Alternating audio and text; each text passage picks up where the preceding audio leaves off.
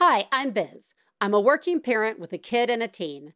It's been 10 years since the show began, and a lot has changed on the show and in the world. But by elevating the voices of others, we have learned we are not alone, and we are doing a good job. This is still a show about life after giving life. This is One Bad Mother. This week on One Bad Mother, I can do it myself, thank you. We talked to Michelle T. about her experience with IVF as a queer 40-year-old uninsured woman. Plus, Biz reflects. Woo! This is a check-in. First of all, I just want to say that I'm in a local Buy Nothing group, and I just went and got a little baby gate because my baby's getting a little bit too scooty. And I just walked up the stairs to go get this baby gate, fell up the stairs, and this beautiful woman was sitting in her living room, I don't know, reading or something, and just saw me do it and just waved at me. So I'm feeling very graceful right now.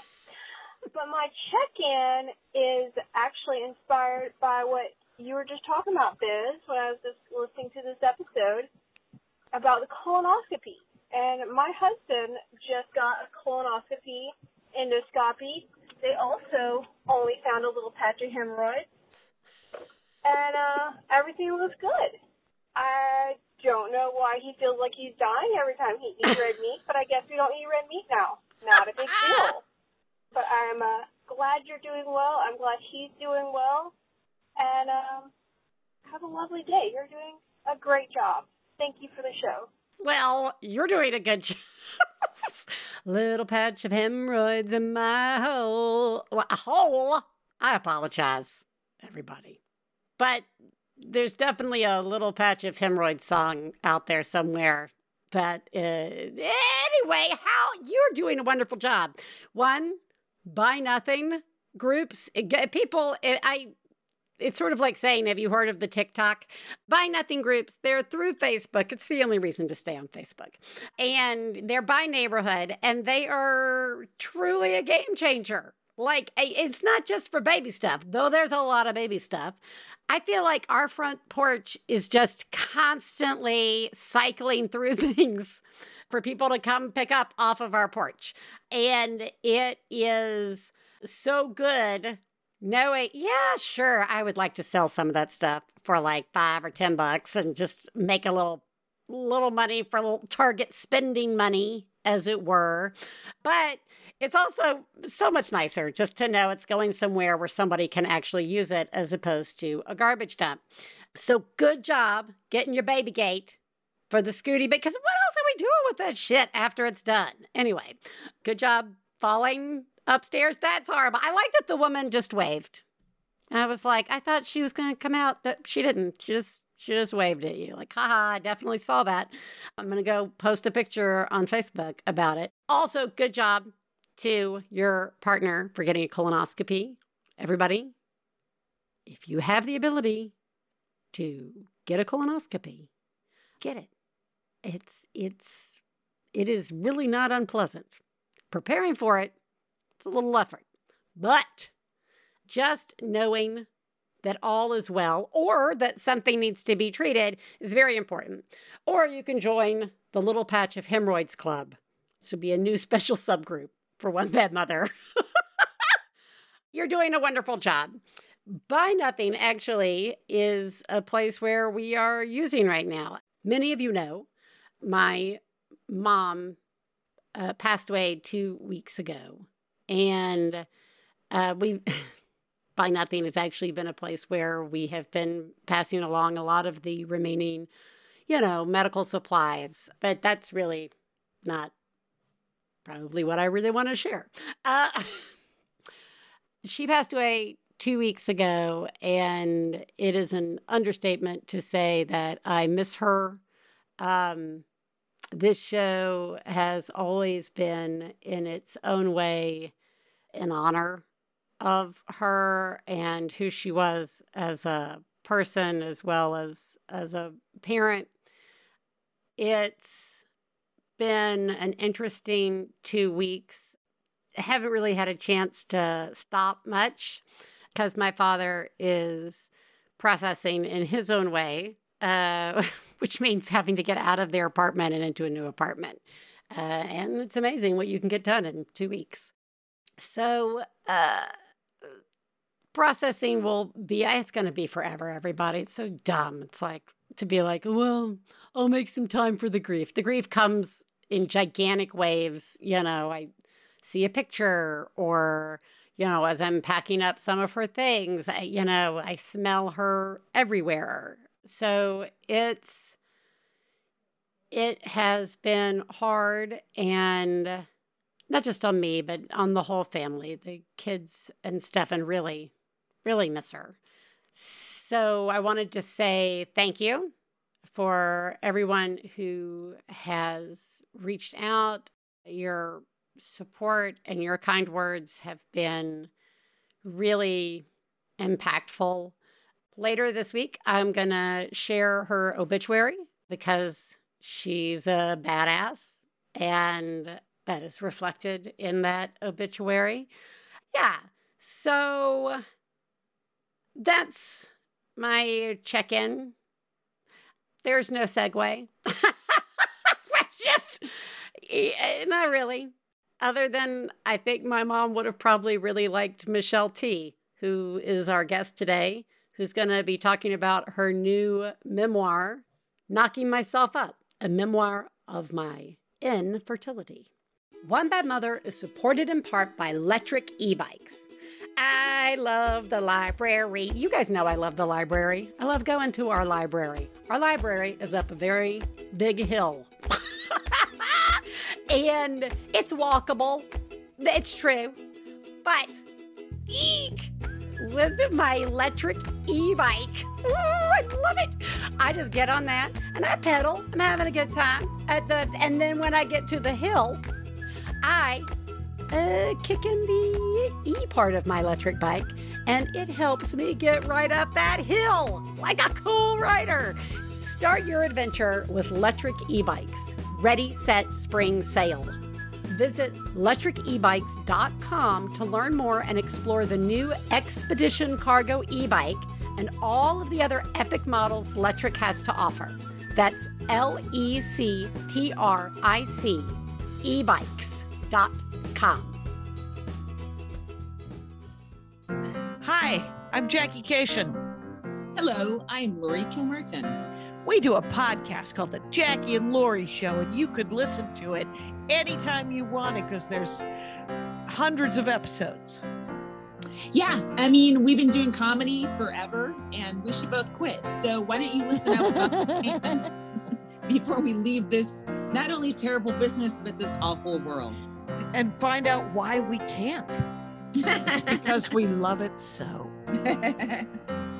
Jackie and Lori Show, every week here on MaximumFun.org. Everybody, I am very excited to be welcoming back Michelle T., who is an author, poet, and literary arts organizer whose autobiographical work explore queer culture, feminism, race, class, sex work, and other topics. She joined us way back in the very early days on episode 90.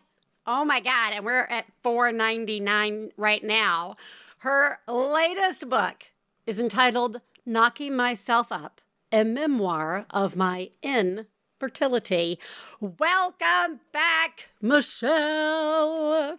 Thank you. I can't believe how many episodes you've done. Well, we just... Congratulations. Thank you. I just had Meg Lemke on a little while ago to celebrate the 10 years of Mother Magazine. And she and I were talking about how we both had sort of, kind of grown up together in with different views on parenting or different approaches or just being people who may or may not like being a mom for the last 10 years. So congratulations to Mother Magazine, which was your baby. So congratulations. Yeah, it's amazing that it's still going. And it's because of Meg and the folks who just kind of keeping it alive. It's really cool. Yeah, but it's critical. Before we get into this new book, though, I would like to ask you, who lives in your house, which I assume is unlike what it was episode 90 in 2015. Oh my gosh, yeah.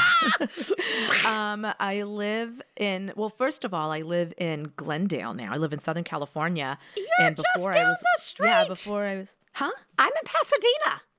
What? Yeah, I know. We're so close. Oh my We're goodness. so close. We Do our could just kids- be doing this over like an apple pie at Earth Cafe or something. Yeah. That place intimidates me.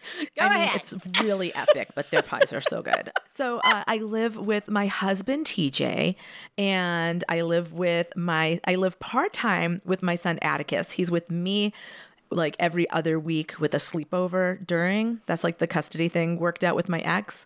And my mother lives with me now. She moved in during the pandemic. She was like really isolated in Florida. She kind of got pushed into a forced retirement because of COVID. She was a nurse, like a nursing home nurse. And the nursing homes were just being kind of managed really horribly. And it was scary for her. She has COPD. So she moved in. And I got a cat named Birthday Rainbow who walked in off the street on my son's 3rd birthday. He's here. And then my husband came with an amazing dog named Brody. And for his last birthday, his 8th birthday, my kid wanted a lizard. So we also have a crested gecko named Ninja. Okay, good. I was worried you weren't going to share the name. And then I was like, because we got Birthday Rainbow, which is maybe my favorite name, next to a cat that is a friend of my oldest's, good friend. They have a cat named Lotion. And I really like the name Lotion. Yeah, I know Gabe's like giving me the thumbs up. Lotion is a great name. Birthday Rainbow. I also like that you just have this house. I assume that everybody that's living in your house just walked in. Is that, I mean, that's what it feels like. Is that about right? Yeah. I fucking love it. So your child, that is a lot. It's my a big friend. house. Thank God. Thank God it's a big house. It's the biggest house I've ever lived in. Yeah. And when I came to look at it, when I was looking, I was living in a different house that it was a rent controlled house with a pool. And we got owner move and evicted by, people who were trying to flip it. And it was really heartbreaking. And I was like, nothing is going to be as cool as this. Oh no. And then this house doesn't have a pool, which is, that's sad for sure. But it's a big Craftsman and it's 2 stories. Yeah. It's so big. And I really didn't know what my life was going to become when I moved in here. And now I'm more grateful than ever that like I got it. And, there's enough room for all of these people and animals that keep showing up. We might be fostering a dog by this week at some point too. There might be another animal. Might be. I love it so much. Michelle, you have written a new memoir, came out last year. It is about getting pregnant. It's entitled, again, Knocking Myself Up, a memoir of my infertility. I'm giving it a little pause there because you have it in parentheses on the title. You've written a lot of memoirs, okay? I mean, in the grand scheme of people writing memoirs. In fact, the last time you were here, it was for a memoir entitled How to Grow Up. Oh, God, yeah. I know it has been forever. But writing about infertility feels like, or fertility, or IVF, any of these different topics, feels incredibly sensitive. And I, of course, want to take a sidebar, though, and say, is it? Or is it just that we've been told that we shouldn't talk about it? Female-bodied people is bad, and shame. But for you, it's a dumb question. Why write it? But also, when you get past that stupid question, was it a more difficult topic to write about and talk about? Well, the whole thing started as a blog. In real time while I was trying to get pregnant, right from the beginning of me deciding I'm going to try and do this, when I didn't know if I could get pregnant. I'd never been pregnant in my life. I'd never had a scare or anything. I didn't have health insurance. I didn't have a partner at the time. So, I was like, wow, this is wild that I'm doing this. And I was immediately having to do things I'd never done before, go places I've never gone before, think about things I'd never thought about. And so as a writer, that's super, and as somebody who does write memoir, that's really exciting, you know? And so I did want to write about it. I was like, this is great. I want to just do this right as it's happening. And so I started blogging about it, and it wasn't hard. It was really kind of exhilarating. It was great to have a place to put it all. Oh, yeah. You know, and during the parts, I mean, there was a lot of struggle involved in it. And it always has helped me to know that, like, well, there's something else I can do with this experience of struggle I'm having, which is I can write about it, you know? So it was really, you know, when I was in places where it was a little bit of a struggle, like having this sort of narrator in my head, observing it, lightened the moment, because I do write with a little bit of humor, you know? And so it just allowed me to see almost myself as a character, the whole thing as a play that was playing out, and be able to see other angles of it, you know, beyond just my, like, I want this thing and I'm not getting it, but to see the larger stuff that's going on, you know? That is really interesting. But did it ever, or has it ever presented like sort of a disconnect from what you're right? To like be on the outside, seeing yourself sort of as like, I see all the benefits to that, but I gotta imagine there's also a little, maybe we should call our therapist, you know, like did that prevent any challenges? Was it like during the process, or possibly, you know, last year? Did you have to wind up connecting or reconnecting with yourself when the book came out because of that distance? I mean, you know, it's such a like puzzling thing to even talk about. I feel like to a certain extent it's my nature to be like this. And I think that is why I write memoir, you know, so much, because, and I wouldn't say it's, I mean, I'm an Aquarius. We're known for being a little detached, you know? And so I feel like it, you know, but I'm also like a crybaby. So I never feel like I'm, you know, not feeling my feelings. I just feel like I'm able to also sort of observe them, you know, if not exactly in the middle, then sometime, you know, pretty close to it. So no, you know, it didn't, I felt like, yeah, I mean, I'm grateful for it. For whatever reason, I'm like this. It definitely lends itself to writing, I guess, you know? Yeah. Yeah. But I didn't, you know, there was definitely, I wasn't trying to like find the yucks in a really, you know, if something was hard, I just let it be hard in the writing, you know, and then sometimes something absurd, you know, would sort of present itself, and I would just, you know, pivot to the absurdity of it, you know. There's a ton of absurdity. Oh my God. I mean, especially when it comes to really, however a kid wound up in your house, I can pretty much guarantee there are moments of absolute absurdity with that. I think there is an assumption that people going through IVF are doing so because of infertility. Okay, that's the main one.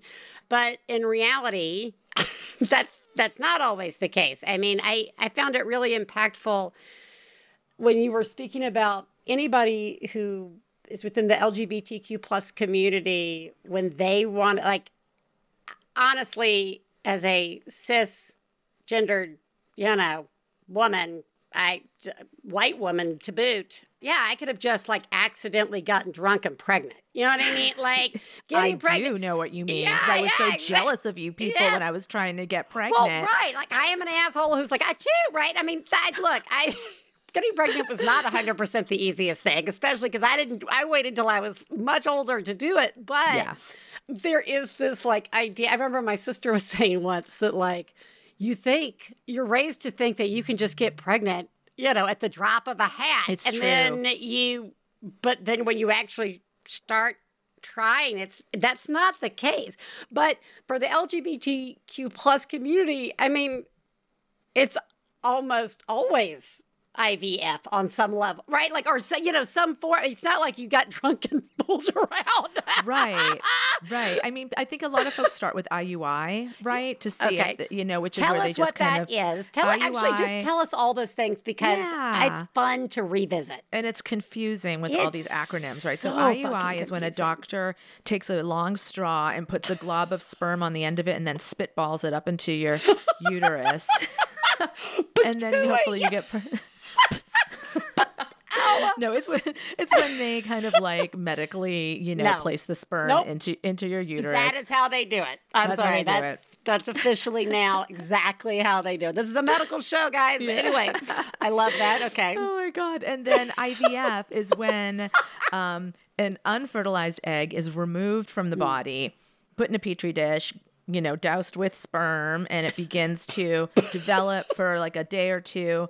And then, usually, of course, they've harvested a whole bunch of eggs, not just one, if they're going to go through all that trouble. Yeah. So they like put them all in the freezer, and then they'll take the one that is kind of looking the hardiest, and then they will put it on the end of a straw and spitball it Spit up it into back your in there, yeah. cervix. So one is just the sperm is being introduced into your body, and the other it's a fertilized egg that's being introduced. And so I never tried IUI. I had been at home with literally like doing that turkey baster style with like my drag queen friend who was like, oh, I'll give you sperm. And like my best friend Tara, who was like, who I think I call Rhonda in the book because she's such a Rhonda. Yeah, sure.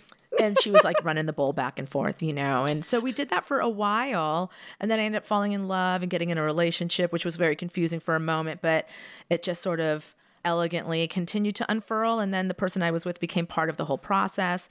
And for once in my life, I dated somebody who had a job, and they had a nice job and money and health insurance. They put me on their health insurance. Nice. And, when it became something we were doing together, my resources leveled up because of that. So I got to I went to UCSF in San Francisco, which is actually a really great nonprofit. They have a fertility clinic there, and I loved my doctor. He was really great. And talk about being a bit of a townie. Like I actually had a miscarriage, and when I came in for my first appointment after the miscarriage, he just sort of paused and he went, "Bummer." And then we went back into his office. We went to his office, and I was like, I just appreciated it. He didn't have to go crazy. He acknowledged it. It was a sincere bummer. He was bummed. Yeah. But yeah, so anyway, I got to go and get the transvaginal ultrasound. Which is so exciting. I was like, what is that? I didn't even know these things existed. Yeah. And then they found out that for my age, I was in my early 40s. They weren't expecting me to have tons of great eggs, but I had even less than the average person my age. So when the doctor found out that my partner also had ovaries and eggs and was 10 years younger than me, they were like, we're not even talking to your ovaries anymore. Please bring your partner in here. And, that was very sweet for us at the time because we were in love. And I was like, oh, my God, I'm going to have your baby. That was like very cute. So they basically took my ex's eggs, and we still use the sperm from my drag queen friend. And another thing that's really funny is that it's like the whole batch of eggs is sort of conceived on the same day, right? Yeah. Because they harvest all the eggs and they fertilize them all. So the eggs all start growing on the same day, and it was Gay Pride in San Francisco. It was so funny because the hospital is up on a hill, and I could see out the window from after my ex had their surgery. I was looking out the window, and there's this hill that they put a big pink triangle on every year. Love it. And there was the pink triangle. I was like, oh my God, if this kid isn't gay, it's not for lack of trying. Yeah. That's right. Well, that. I have lots of feelings about bodies and bodies, yeah. Medical, historically, the medical industry in particular with female bodies, and like, yeah. I know culturally, we've already touched on the fact that there is this inherent shame around, I guess not being super fertile and just dropping babies left and right, right? Like, you're not supposed to talk about miscarriage. You're not supposed to talk about like shame. And then like, blah, blah. Like, even the way people talk about it when people will be like, oh, they're trying. They're trying. You know what I mean? And we're like, oh, we're trying. It's in this like hushed voice, like, oh, I don't, But I think about like how so interesting. Emotionally, like, just beat up you gotta fucking feel after going in and constantly having a doctor who, even with the best of intentions, is like, we're not talking to your ovaries anymore, right? Like, not only do you not have, like, we weren't expecting a lot. but Right. you got less than a lot, right? Like, to me, that's the kind of thing that I'd be like, God damn it. Like, it might not make me feel like weird like then, but 2:00 in the morning, I'm going to wake up and I'm going to like just tear that the fuck apart about. Yeah. Like, No, I was sad. I was sad after Yeah. that. You know, I definitely was. I remember I sort of went to, I kind of like moped over to a Goodwill and sort of Yeah. like, you know, sort of like shopping addict-y, just kind of drifted Yeah. sadly through the Goodwill and tried to shop my feelings away. But I was, you know, it was great to see that the doctor was so affirming of my queer relationship and my queer family building, and how excited he was to know that I had, you know, a partner with ovaries. And so it was really, that mitigated a lot of it. You know, it wasn't so much the like, you know, I've definitely been spoken to harshly in various ways for various reasons by medical professionals. It never feels good, but it wasn't that, you know. Yeah. He wasn't that. But yeah, of course I was still sad because I had wanted to kind of do it all myself, you know. And it's, of course, to do it this other way, even though there was something very magical about it at the time, you know, it's also invasive. You know, my ex had to have surgery, had to be on all of these meds that are really intense. I had to be on different meds. I mean, it's more invasive. It's a bigger process. It's more expensive. So there were all those other reasons why I also, you know, it wasn't only wanting to like pop out a mini me, although it was partly that, of course, but it was also, it just was like, oh, wow, we're getting in deeper. How deep do we want to get here? Because when I first started doing this, again, single, no health insurance, I was like, oh, wow, I realized if I'm ever going to try and have a baby, I got to do it now, you know? And so I jumped on it, but I also was sort of like, and if it doesn't work out, I'm just going to go to Paris for a little while. You know, I felt very sort of like, life is big, life is exciting, children are incredible. I would like to have this experience. Also, my life is going to be amazing and full and wonderful. If it doesn't work, you know, I kind of had that attitude towards it. So but I feel like once, like you said, I've heard that feeling, the getting deeper. Oh, yeah. And deeper and deeper.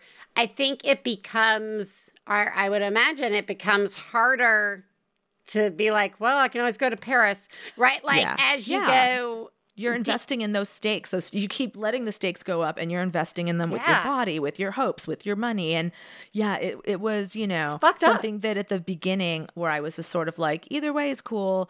You know, once we were really doing it, I was like, oh man, no, I really, you know, I don't want this to feel like it wasn't for anything. And I mean, of course it wasn't. It was an experience. It was really fascinating and interesting in all these ways, but that's not what I was doing it for. Right. Yeah. But you know, at the end we had let me see, how many eggs did we have there? We had the first transfer just didn't take. The second one, I miscarried.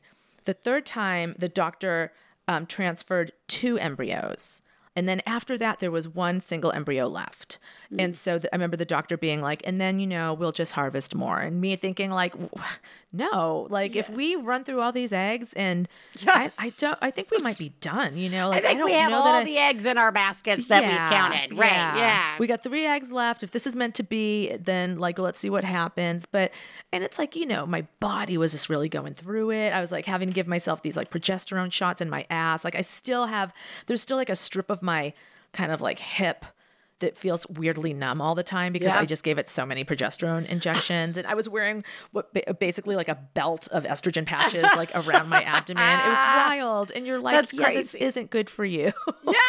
You know, this is really not good for you. There was one moment, and I wrote about it in the book, where I had after the miscarriage, where I'd gone to a yoga class near my house and found that it just was really hard for me to do some poses that I used to be able to do better. And it's because my body just was, you know, out of shape, and it was differently shaped and all these things, you know, and it just hit me like everything that my body had been through. And I was just filled with so much sort of like sorrow and like love for my body. I just like started crying in the yoga class and was just like the person in child's pose for like 20 minutes, just like having a little meltdown in the corner. It was a candlelit class. So I definitely, it was perfect. It was perfect. But yeah, it's a lot. It's a lot on your body. Yeah, it is. And then there's the whole like, Oh, Michelle, we could sidetrack it now. I'm just talking about hard on your body and like no support for your body after and like treating it like if you were in a car accident, they'd be paying for your physical therapy, but you go through all of that shit I and know. having a baby. And it's like, Yeah, no, I know. Get It's to work. insane. The mandate on people to reproduce. Yeah. You would think that there would be throw you some bones, Yeah, you you'd know, to think. make it more attractive. I know Yeah, it is really awful. And especially when you learn about what other countries do. Yeah. How you get a goddamn nanny in the Netherlands, you know, you just get like the state gives you a nanny or something to do your fucking laundry for you for a year. yeah, I know. mean- I know. We get nothing. Nothing. we get what is it? What is Debt. the debt? What is some the debt. thing? Free. What is the Some judgment. we get judgment. We get judgment, we get debt. Oh yeah, a lot of self-doubt, a lot of self-judging, a lot of pitting against each other. Yeah. So gangs. A lot of anxiety. Lot of anxiety. Yeah, no, so we really nailed it. Nailing it. What has the response been? Because once you enter into talking about anything that has to do with your body, in particular, your female-bodied body, well, you have just asked for everybody to comment. So what has the response been? And actually, I say that because I hope and I feel like this book has been really beneficial in helping people feel seen. So what has the response been? I mean, I think it has helped people feel seen. I've gotten a lot of like really beautiful feedback from people who, you know, are queer or single or, you know, whatever, you know, just pursuing their own sort of non-traditional path to having a child. And so I love that. You know, there definitely was also, you know, I did some readings around the country and a couple of times there'd be people in the audience that were like in the process of it and were really struggling.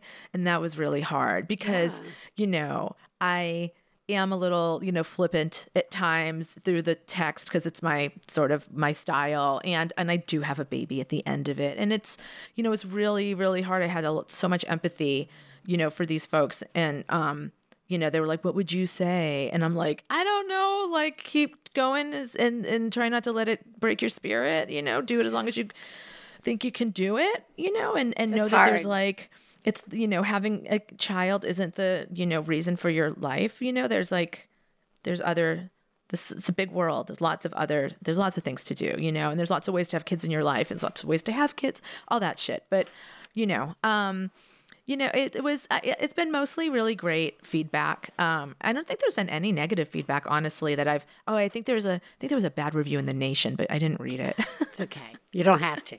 Beautiful illustration, bad review. But other places gave it really great reviews. I was really happy, honestly, to hear from people who read it, who were like, dudes who are single, who like had no, like I did the book on tape myself and I read it out loud and at the recording studio it just was all these bros and they like loved it and I'm like, oh good, because I really wanted to make this, you know, just writing about anything that's sort of medical could be kind of boring. I was really you know, and there's so many logistics in a story like this that I was like hearing that people who didn't have a personal interest in like taking notes on those logistics, but they just wanted to be entertained in some fashion, that they liked it, made me feel like I did a good job of presenting potentially boring information in a way that was not. So that's my favorite part. No, I love that. Well, I know it's always good when you get, we had for a very brief period of time, our largest percentage of listenership were men.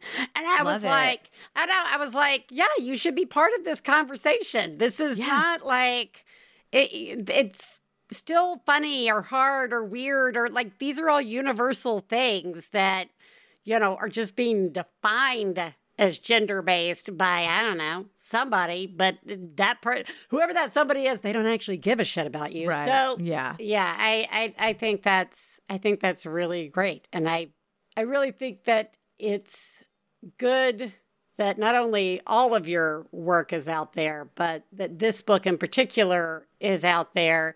You know, I understand the hard balance for people going through this experience. And for some, there's a baby at the end of the story. For others, there is not. Right. Simultaneously, I think sharing the experiences of single, LGBTQ, non-traditional stories of trying to get a kid in your house this way, those are few and far between. And the more normal that can become, I think it'll eventually help the whole spin on how we treat female bodies and what we're supposed to be doing with them. Yeah. When we invite more people to that conversation. Oh, of course. Yeah. Absolutely. Yeah. Yeah, absolutely. And, since our country, has been having such a homophobic renaissance, it's beautiful. It's actually felt like, this is, in no way did I feel like I'm writing a radical book. It would never, it is radical feel now, like that. though. But then I'm just like, oh yeah, I love that it, has that sheen to it. And if it emboldens some people and makes people feel safer, in ways, and I love it. I love that it came out during this weird fucking time that we're in. It's a weird fucking time. We just leave it at that. Maybe that's the new show. It's a weird fucking time, everybody. This fucking... The spinoff. Yeah, the spinoff. It's a weird fucking time. This is all garbage and bullshit. Enjoy. Michelle, you are not garbage or bullshit. Well, thank you. You're welcome. That'd be the greatest compliment you get today. Michelle, thank you so much for coming back on. It's obviously been way too long. I appreciate that you just keep putting stuff out there that is beneficial and represents all of us who are coming at this or finding ourselves in it in non-traditional ways, even as simple as just being like, I don't really like being a mom. What does that even mean? Right? Like, it's all there, Yeah. So thank you so much. And we're going to link everybody up to where you can get a copy. Everybody knows where to get a book. And the paperback is coming out this summer also. So that's cool. Yeah, in July, I think. Excellent. Yeah. So summer read, everybody. Totally, When you're in your car line at summer camps. This is your summer. I'm going to start a new series, the Carline Reading Series. Oh my God, that's amazing. Yeah, it's where I get all my reading. Michelle, thank you. Thank you so much for having me. Absolutely.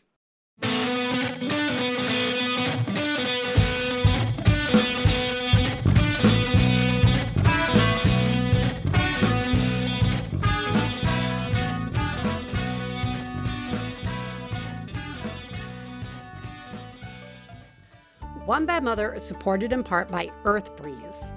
On One Bad Mother, we have talked many times about wanting to create less waste. Earth Breeze laundry detergent eco sheets look like dryer sheets, but they're not dryer sheets, everybody. I will, even though I knew what I was getting, I was like, oh, they're not dryer sheets. And then I heard Stefan say, oh, they're not dryer sheets. They are a liquidless laundry detergent that dissolves 100% in any wash cycle, hot or cold. It's that easy to make less waste and do laundry. Switch from the old-fashioned goo to something new. Right now, our listeners can subscribe to Earth Breeze and save 40%. Go to earthbreeze.com/badmother to get started. That's earthbreeze.com/badmother for 40% off. earthbreeze.com/badmother. I'm sure you've noticed how giant corporations are controlling more and more about what we consume, whether it's our food, our news, or even the shows we enjoy. The Greatest Generation is a show that stands up to big Star Trek and says no. We can laugh about costumes that fit too tightly in the groin area. We can make a Star Trek podcast that's basically only about that. The Greatest Generation, the show for free and independent thinkers about Star Trek. And the groins of different costumes. Reviewing every episode in order. So subscribe to The Greatest Generation on MaximumFun.org. You'll be doing your part in telling the Star Trek industrial complex that they can't control your mind. Hey, you know what it's time for? This week's Genius and Fails. This is the part of the show where we share our genius moment of the week, as well as our failures, and feel better about ourselves by hearing yours. You can share some of your own by calling 206-350-9485. That's 206-350-9485. Genius fail time. Wow. Oh my God. Oh my God. I saw what you did. Oh my God. I'm paying attention. Wow. You, Mom, are a genius. Oh my God, that's fucking genius. This is a weird one, and it really deserves its own whole show with somebody to talk to about it. But I'm just saying yes to stuff that the kids want to do all the time. I mean, not like driving a car or anything, but Raiden wanted to start a business on Instagram for their little phone charms and bracelets and I was like, yeah, all right. You've shown that you can handle Instagram responsibly. You don't post any pictures of yourself or your real identity. Go. It's called Calico Charms. And it's been so fun. They've really enjoyed making all these bracelets. And we go down to this place called Remainders, which is like a thrift store for craft supplies. And I mean, she just gets all these beads and things that she needs from there. And there's apparently an entire beading community on Instagram. And, they're becoming part of that. It's just been great. And possibly Raiden's homework is suffering. I kind of don't care. I kind of don't care because I love the joy and it's part of that saying yes. That part of that, it's not just saying yes. It's saying yes and then not getting involved outside of saying, you need a supply, I'll get you the supply, right? Let's go get it. If you've earned money making this, you'll use it, right? I don't know. We're navigating it. But it is just a delight to watch. And I know they're doing it because I said yes. Hi, Biz. So this is a genius. It's a self-care genius. When I drop my child off at ballet, I go around the corner to a coffee shop where I'm nothing to no one. I drink coffee. I read my book. I'm no one's mom. I'm no one's employee. I'm no one's wife. And I get to just be me. And it's lovely. And I'm kind of becoming a regular there, which is nice. And baristas are probably going to make me a person to them, but that's fine. As long as they don't want anything from me except for payment for the coffee that they give me. That's all I want. So anyways, that's my genius. I get to be a self for 1 hour a week. Okay, bye. Yay! You are doing a good job. I love it when we list ourselves. Mom, employee, wife. I like that you're I'm becoming a people to the baristas. It's fun to be part of a community that even if that community is a weird little coffee shop community, because you are getting to define yourself however you want and you are getting to it's nice to have somebody know your drink order. Shout out to baristas who are able to do that because that does always make me feel very special. And I just think you're doing an amazing job. And I think this is really genius. This is really genius. Failures. Fail, fail, fail, fail! You suck. I'm just going to let you know that here at the Low Bar, Ellis's neck is still green from the hair dyeing a little over 3 weeks ago. Hey, Biz. This is a fail. It's an Easter fail. We got holiday themes. I failed because I left me and my husband's little thing of mini Cadbury eggs on the counter where I thought they would be safe for some reason. But no, my 4-year-old took them out of their container and fed them to the 1-year-old. By my best estimations, he ate 5 mini Cadbury eggs, foil and all. Oh, God. I called poison control. He's fine. He probably will have an upset stomach and some constipation. But, I'm I'm doing a pretty bad job. That was a fail. That was a rough one. So thanks for being the place I can call when I can tell absolutely no one else what happened. You're doing a good job. Maybe later today I will be too. Bye. Let's be clear. I mean, before I focus on the failing, you called poison control, and that is always a genius. So no matter what the fail was that leads you to making that call, in my opinion, erases it. It's like absolves you of the fail. Good job calling poison control, who, let me remind you, we had on here, and they were very clear that they love your calls and they do not think you're doing a bad job. Okay, so that's good. This is the safety and the fact that we're going to be constipated and, tinfoil poop is going to happen. The real failure here is that you did not get to eat your mini Cadbury eggs. And that is the whole point of Easter in my mind. I have eaten so many robin's eggs. I love them. And I buy a bunch and then I fill the kids' eggs up with those. And then after a few days, if the kids haven't eaten them, you snooze, you lose. I eat those. And so I understand. This is really like once the poison control level of this fail like kind of subsides, you're going to be sitting up with your partner being like, God, I just want a Cadbury fucking egg. Well, that's what you get for thinking you could leave things on the counter. Wow. Didn't you read that parenting book that said never have counters? Well, you're doing a horrible job. Congratulations. You are the greatest mom I've ever known. I love you, I love you. When I have a problem, I call you on the phone. I love you, I love you. All right, everybody.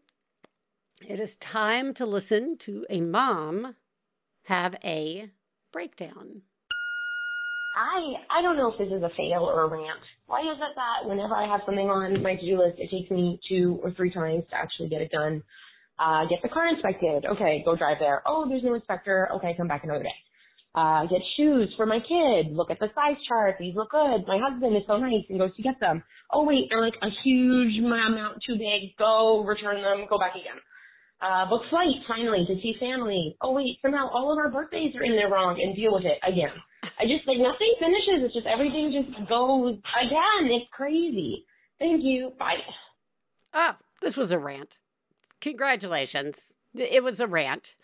Yeah, there is no to do. There is only to do again, and do again. And you're right.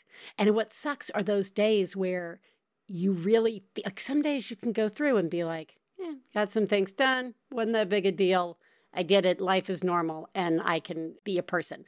And then it sort of snowballs. It's like I need to make sure my kid is wearing the right thing for this particular day. You did that, but then you forgot their lunch. So you still had to go back and get the lunch. But in the lunch, there was like laundry somehow wound up in there. And so now it's coming home with laundry, but it's going to be covered in like yogurt or something. And then you're going to forget to like clean it, or you clean it, but you leave the yogurt somewhere and then, oh, that smells. And now you've got to clean that. And like, it doesn't matter if it's a task, if it's a cleaning task, if it's a work-related task, if it's supposed to be something you can just get done and be done with. That's the like false narrative, right? That I feel like we all assume is supposed to be real. And then it makes you feel like, is it only me? And then you start to realize it's not only you. It just never stops. And I'm not here to depress us all by saying it never stops, because we're all keenly aware of how depressing that is. What I'm here to say is, if you are thinking, God, am I the only person who feels like this is in reality too much and never stops? All I want to do is say, no, You're not the only person. That's all I want to say about that. And actually, nobody is, quote unquote, getting it all done. No matter what they look like, no matter if they actually remembered to wear a bra out of the house that day, no matter if they've got spit up on their shirt, no matter if they are wearing heels or, heaven forbid, took a shower and you saw them at pickup and you're like, whoa, are you going somewhere fancy? Right? Like, they don't actually have it all together. Everybody, that's what it's about. Just accepting that we don't all have it together, that it's constantly evolving, changing. There's a lot of pivoting, and those things can make you feel isolated, and they can make you feel like you're the only one, and they can begin to make you feel self-doubt. It's only me. I must be the problem. I must be the one who's not doing this. I should never have had kids. I should never have done the job. I should never. And the reality is, I really mean this. I don't think anybody really gives a shit more than we give a shit ourselves, right? So let's be our best friends here. Let's just remind each other that the bar can be as low as we need it to be. And that if you're worried that you're not doing a good enough job and everybody else is, go talk to people. I mean, really, in Caroline, sometimes I like to just like go up and like talk to like a parent who's waiting to pick up a kid. And I'll be like, and I know everybody doesn't have Caroline. Fill Caroline in with whatever that space is for you. And you say, how's it going? And it's like, you know, my kid, well, this is honest to God, a conversation I had. My kid gets so sad at night and it makes going to bed really hard. And instead of like, even going down the, oh, what's making them sad? Are you okay? I just went, mine too. I got one of those sad nighttime kids. And they were like, you do? And I was like, yes. Almost every night. It's bedtime, and now I'm really sad, and now I'm going to share all of the things that have been bumming me out all day or stressing me out. And all I'm thinking in my head is, oh my God, I just want to go to sleep. And I can't just tuck you in and say goodnight because this could go for an hour, right? And I'm already feeling the anxiety of the like, oh my God, this is going to go so much longer. You're not alone, okay? There's room for everybody at the low bar. So pull up a seat and join us. And remember, you are doing a really good job. And as Mama used to say, when you're having one of those days, put a little lipstick on and you'll feel better, baby. I will talk to you guys next week. Bye.